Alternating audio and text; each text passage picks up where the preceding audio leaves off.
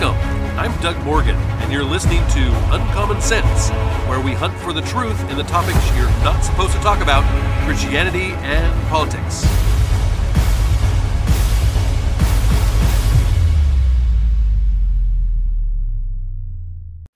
A week ago Sunday, the U.S. Senate passed the Inflation Reduction Act. And what will the Inflation Reduction Act do? Well, quite a few things, but none of them will reduce inflation. If you remember Joe Biden as a presidential candidate, he said that he would not support a tax increase for anyone making under $400,000. Well, the bill just passed in 2023 alone, so next year, shows that taxpayers earning less than $200,000 would pay $16.7 billion more in taxes. And taxpayers earning less than $500,000 a year see a $30.8 billion increase. Now, despite being called the Inflation Reduction Bill, the bill will likely increase nearly near term inflation. It will depress household incomes and produce the long term deficits that fuel long term inflation. So it's doing exactly the opposite of what it says it'll do. But does it reduce the deficit? No, quite the opposite again.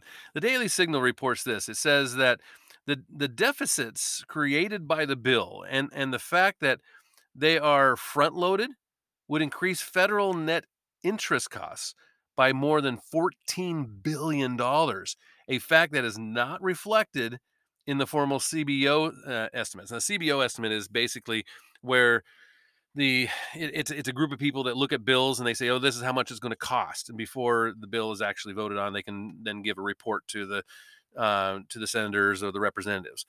The CBO estimates in this case that the bill is going to cost even less than what it actually will, because they don't even calculate in the federal net interest costs. In total, the bill would add at least $110 billion to the federal deficit through fiscal 2031. To put that level of spending in perspective, $110 billion is roughly 4.5 times NASA's annual budget, or nearly the cost of the ships in 6 U.S. carrier strike groups. In this case, however, the $110 billion will be used to buy more inflation. There are also tax hikes for businesses too. The bill's business tax hike will leave companies with no choice but to cut wages, increase customers' prices, or even cut future investments in a growing and prosperous economy. The bill's requirement that the government get a deal on drug prices will simply mean that drug prices will go up for families, and that research budgets for new life-saving drugs will be slashed. The stock buyback tax will trap capital with stagnant companies, and will prevent investors from relocating those funds to new, growing, and innovative ventures. The $80 billion that the IRS has in a slush fund in the bill will go to enforcement activities that will likely target low-income families and minority population groups. I mean, this part of the bill will likely double the size of the IRS. Yes, it would. The IRS, the way it is right now, if they take this money and they use it as they say they want to do, to buy more IRS agents and to bring more IRS, I don't know where they're going to get all these people, but you know, if they're doing what they said they're going to do with it, it's going to double the size of the IRS. Maybe they could have used some of that $11 million the IRS spent on ammunition in the last decade instead of raising our taxes. I don't know what the IRS is doing with $11 million of ammunition, but they could have used some of that. Now, if all this was not bad enough, the bill also allocates a mountain of money on climate change spending. How does reducing inflation, which is what this is supposed to be, or taking down the deficit, what does climate change have to do with that? It is things like this that can get me so worked up with our current leadership. This is just one example of how leftists in office are doing the exact wrong thing for families of this country. It makes you look at these people and see them like enemies. And in reality, they are the enemy, political and ideological enemy. I have to admit that when China said that they would shoot down Nancy Pelosi's jet if she flew to Taiwan, it made me ask myself, Is that a bad thing?" But I have to admit that. But as Christians, we're to love all people, even our enemies. So, how do we love people that we see as our enemies? Well, in an article from Michael Brown from the Daily Wire, he says that if we genuinely believe that someone is hurting in our country, which means hurting our families and friends, hurting others, hurting us, how can we genuinely love them? We love the person we marry, we love our children, we love our close friends, but loving our enemies, how can we do that? For followers of Jesus, loving your enemies is not an option. Jesus commanded us to do this very thing, saying, quote, "You have heard it was said, love your neighbor and hate your enemy. But I tell you, love your enemies and pray for those who persecute you, that you may be children of your Father in heaven." That's, of course, straight from Matthew. Now, Paul echoed these same sentiments, writing, "Bless those who persecute you, bless and do not curse, and do not be overcome by evil, but overcome evil with good." He even quoted the ancient wisdom of Proverbs, which exhorted us to feed our hungry enemies and give drink to our thirsty enemies. That's from Romans. So really? God expects us to show love to our enemies even in practical, tangible ways? Well, absolutely. The Bible is quite clear on this. And Jesus, by dying for the sins of the world, set the highest example for us. How then can we put this into action and follow this lofty, ethical command? Well, first, let's understand that what Jesus is saying here. He is not saying that we should stop opposing destructive ideologies. No, he's not saying that at all. He is not calling for moral or cultural or political apathy. He is not requiring us to soften our convictions or lower our standards. Quite the contrary, actually. Love does not mean passivity. Love does not mean compromise. To quote Paul again, he said, quote, "Love does not delight in evil, but rejoices in the truth." I love that from First Corinthians. But the Lord is calling us to be different than the world, not to repay insult with insult or attack with attack, not to fight nasty with nasty. He's calling us higher. In fact, this is what sets us apart. Our enemies might get, well, downright dirty, but we don't throw dirt in response. Our opponents might engage in slanderous mudslinging, but we don't slander them in return. And this brings us back to the question of how.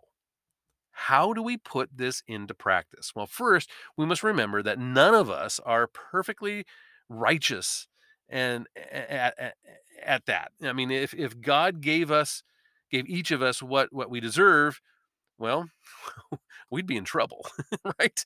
If we got what we deserve, we'd be in big trouble. Compared to God's perfect standards, every one of us deserves judgment. And in that regard, we should walk with a limp, not a strut, right? Well, that was part of the reason Paul urged the Christians in Crete to slander no one, since At one time, we too were foolish and disobedient and deceived and enslaved by all kinds of passions and pleasures. We lived in malice and envy. We hated and hating one another until Jesus forgave them and transformed their lives. That's directly from Titus. We then, who receive so much mercy when we are ignorant and foolish and full of hatred, should show mercy to those who, in our opinion, are ignorant and foolish and full of hatred. Perhaps they too are just moments away from a life changing conversion. We don't know. Perhaps our godly example can help move them in the right direction. And secondly, let's recognize that, as Dr. Martin Luther King Jr. said, quote, there is some good in the world, in the worst of us, and some evil in the best of us. When we discover this, we are less prone to hate our enemies. And so, every time you begin to hate that person and think of hating that person, realize that there is some good there and look at those good points, which will overbalance the bad points. That's Dr. Martin Luther King Jr. In some cases, it is very hard to do this. What good is there to be found in someone who gets rich from trafficking children, let's say? But most are not like this. Most LGBTQ plus allies genuinely believe they are standing on the side of love and tolerance. Most pro abortion advocates really think that they're helping women and doing what is best for the child, as crazy as that might sound. Many are caring spouses and devoted parents and loyal friends and good neighbors. Let us not lose sight of our shared humanity just because people vote differently than we do.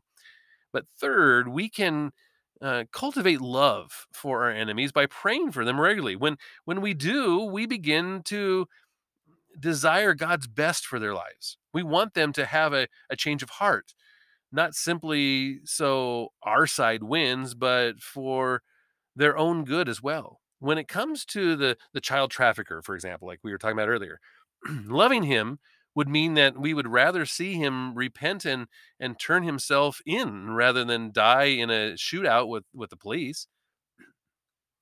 And if we have the opportunity to show our political opponents acts of kindness from the heart, not just an outward display, well, we should do so, don't you think? Fourth, we must understand that when we repay hatred with hatred, we become part of the problem rather than part of the solution. We lower ourselves and we defile ourselves. We also lose credibility in the eyes of a watching world. You're no different than the ones you criticize, in other words. To quote Dr. King again, quote, if I hit you and you hit me and I hit you back and you hit me back and go on, you see, this goes to on ad nauseum. It just never ends. Somewhere, somebody must have a little sense, and that's the strong person. The strong person is the person who can cut off the chain of hate and chain of evil, unquote. Let's be determined to be the strong person in the room, the strength that requires restraint.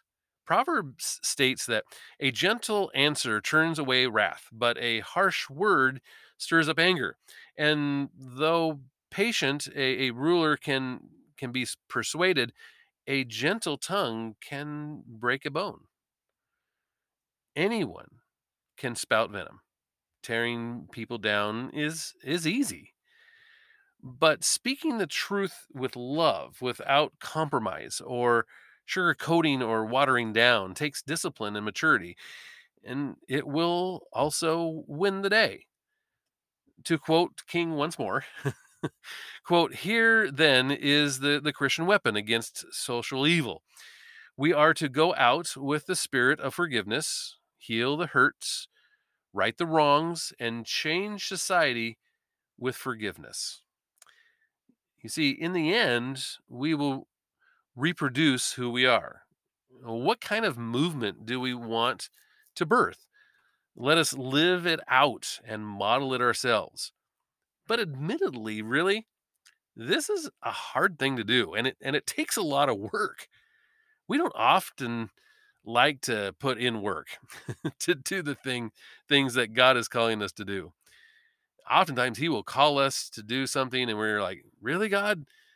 That just sounds like a lot of work. I don't have the time for that. I just don't have the." We may make a lot of excuses. So many people just throw their hands in the air when they hear God say things and decide that they don't want anything to do with their political or ideological enemies, right? I mean, politics in particular. I just don't even pay attention to that kind of stuff. It doesn't interest me. And there's nothing I can do about it. What I mean, all these different things. They try to ignore the political arena for all these different reasons that we just got into.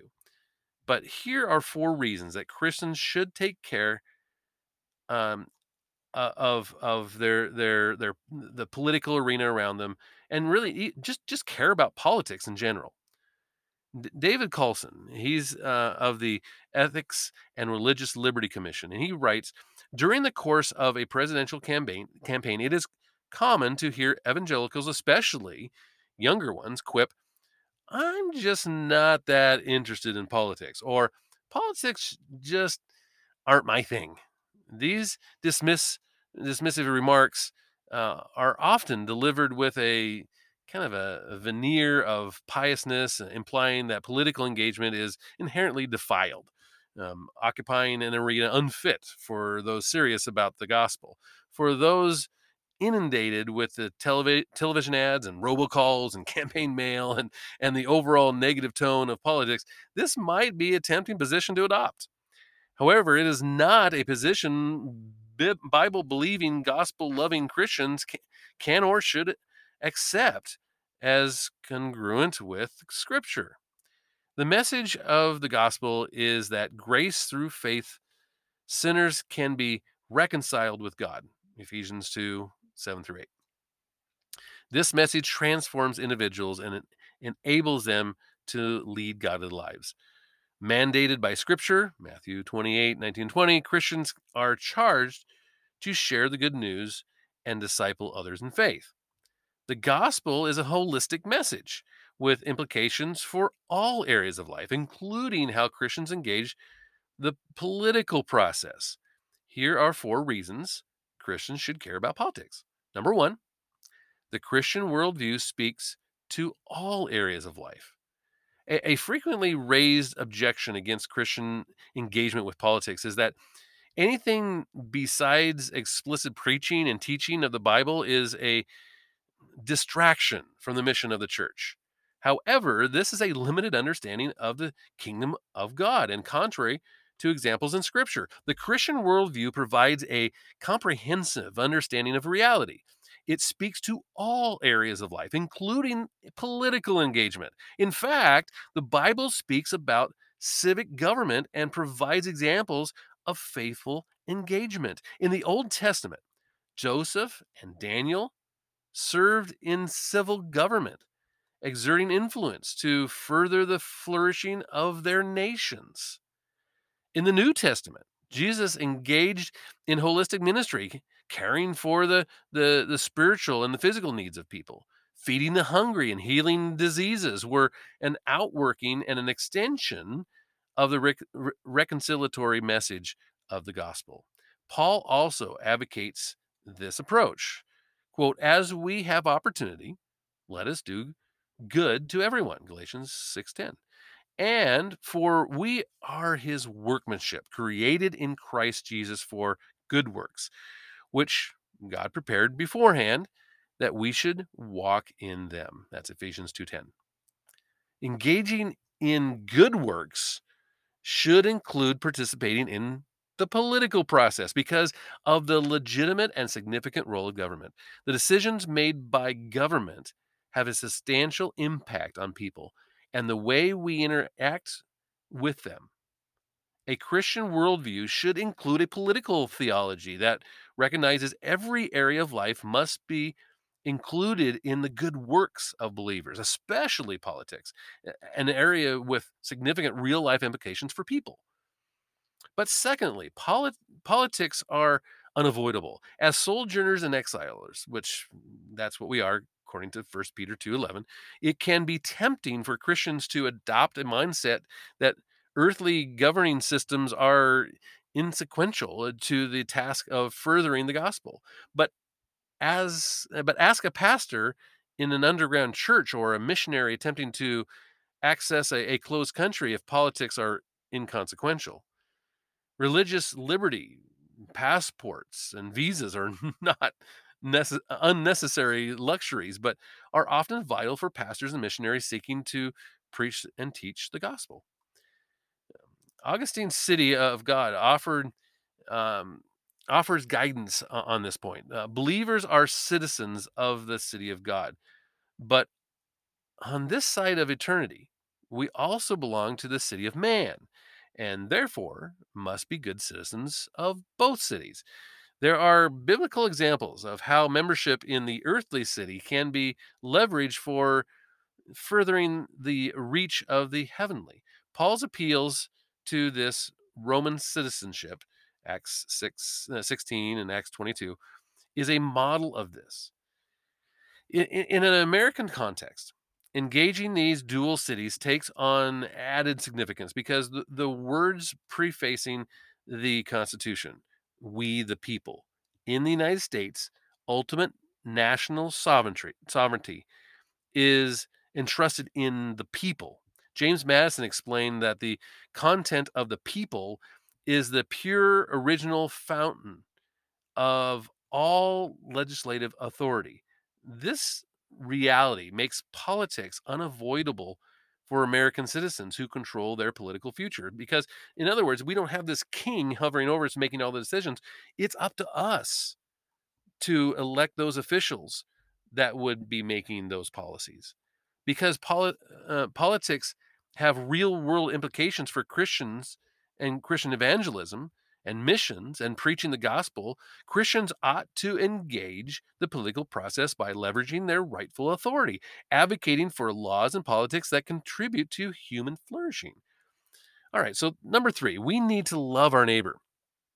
When questioned by religious authorities on the law, Jesus explained that loving God with heart, soul, and mind was the greatest commandment, Matthew 22:37. He added that second in priority was, you shall love your neighbor as yourself, Matthew 22:39.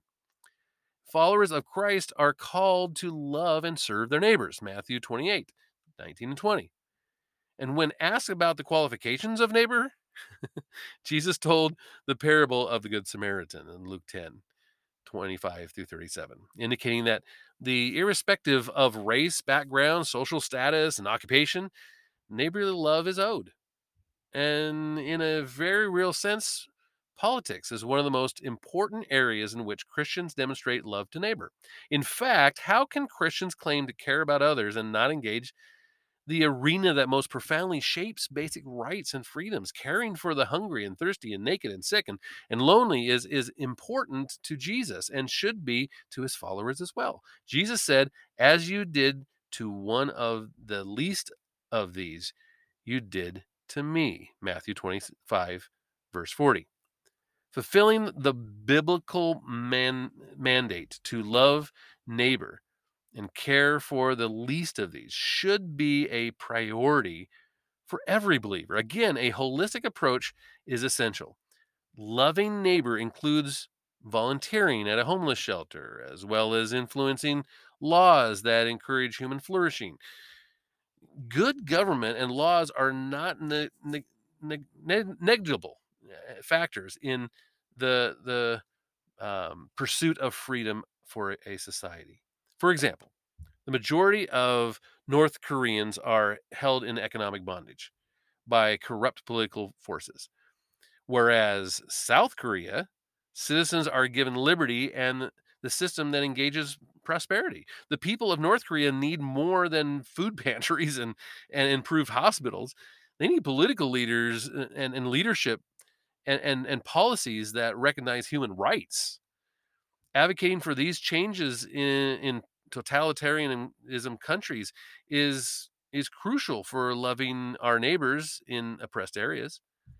Obedience to the golden rule includes seeking laws that protect unborn children and strengthen marriages and families, advocate for the vulnerable, and provide opportunity for flourishing. But politics is a means of affecting great change and must be engaged by Christians who love their neighbor.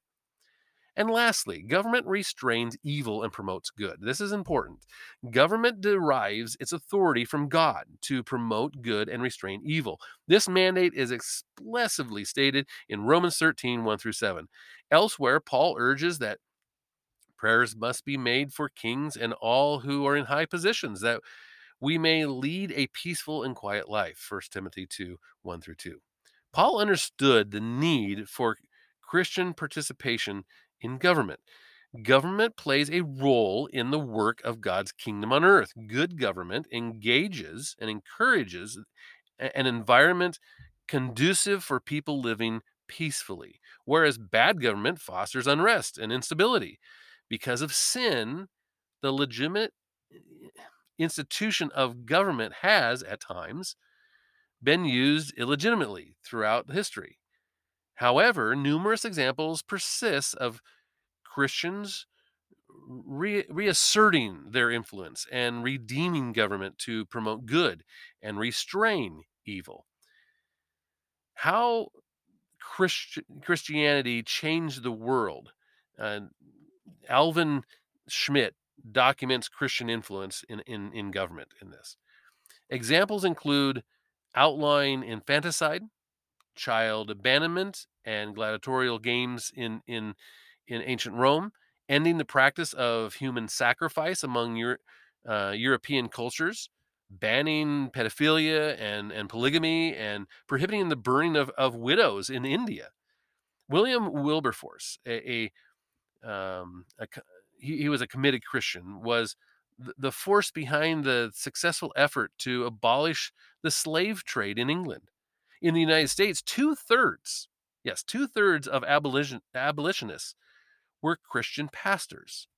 In the 1960s, Martin Luther King Jr., of course, a Christian pastor, helped lead the civil rights movement against racial segregation and discrimination. Carl Henry rightfully stated that Christians should work through civil authority for the advancement of justice and human good, to provide critical illumination, personal example, and vocational leadership, as he put it. This has been the historic witness of Christians concerned about government promoting good and restraining evil. Jeremiah 29:7 says, "But seek the welfare of the city where I have sent you into exile, and pray to the Lord on its behalf, for in its welfare you will find your welfare," referring to Babylon, of course. The prophet reorganized that secular government, and recognized that it served a legitimate purpose in God's plan for Israel. And this is still true. Today, good governments promote literacy and advance just laws and provide religious liberty and allow churches to preach and to teach. And good government can serve as a conduit for the furthering of the gospel and human flourishing. Christian witness in the public square constitutes transient values about moral and ethical issues. Christian withdrawal opens a moral vacuum, and in which there is drawn into that evil. Politics affects government. It shapes society. It influences culture. Because of what the Bible teaches and the inevitability of its effect on our culture, Christians must care about politics. And it doesn't matter what kind of examples or things that we come up with that are just basically excuses. We have a mandate given to us by God that we need to care about politics, and we need to do what he's called us to do in that arena. And you may agree with this and you may disagree with this, and I would love for this to be a starter of a conversation with you. And you can always do that at uncommonsensepodcast.com. Thank you very much for listening. This podcast is a production of Morganite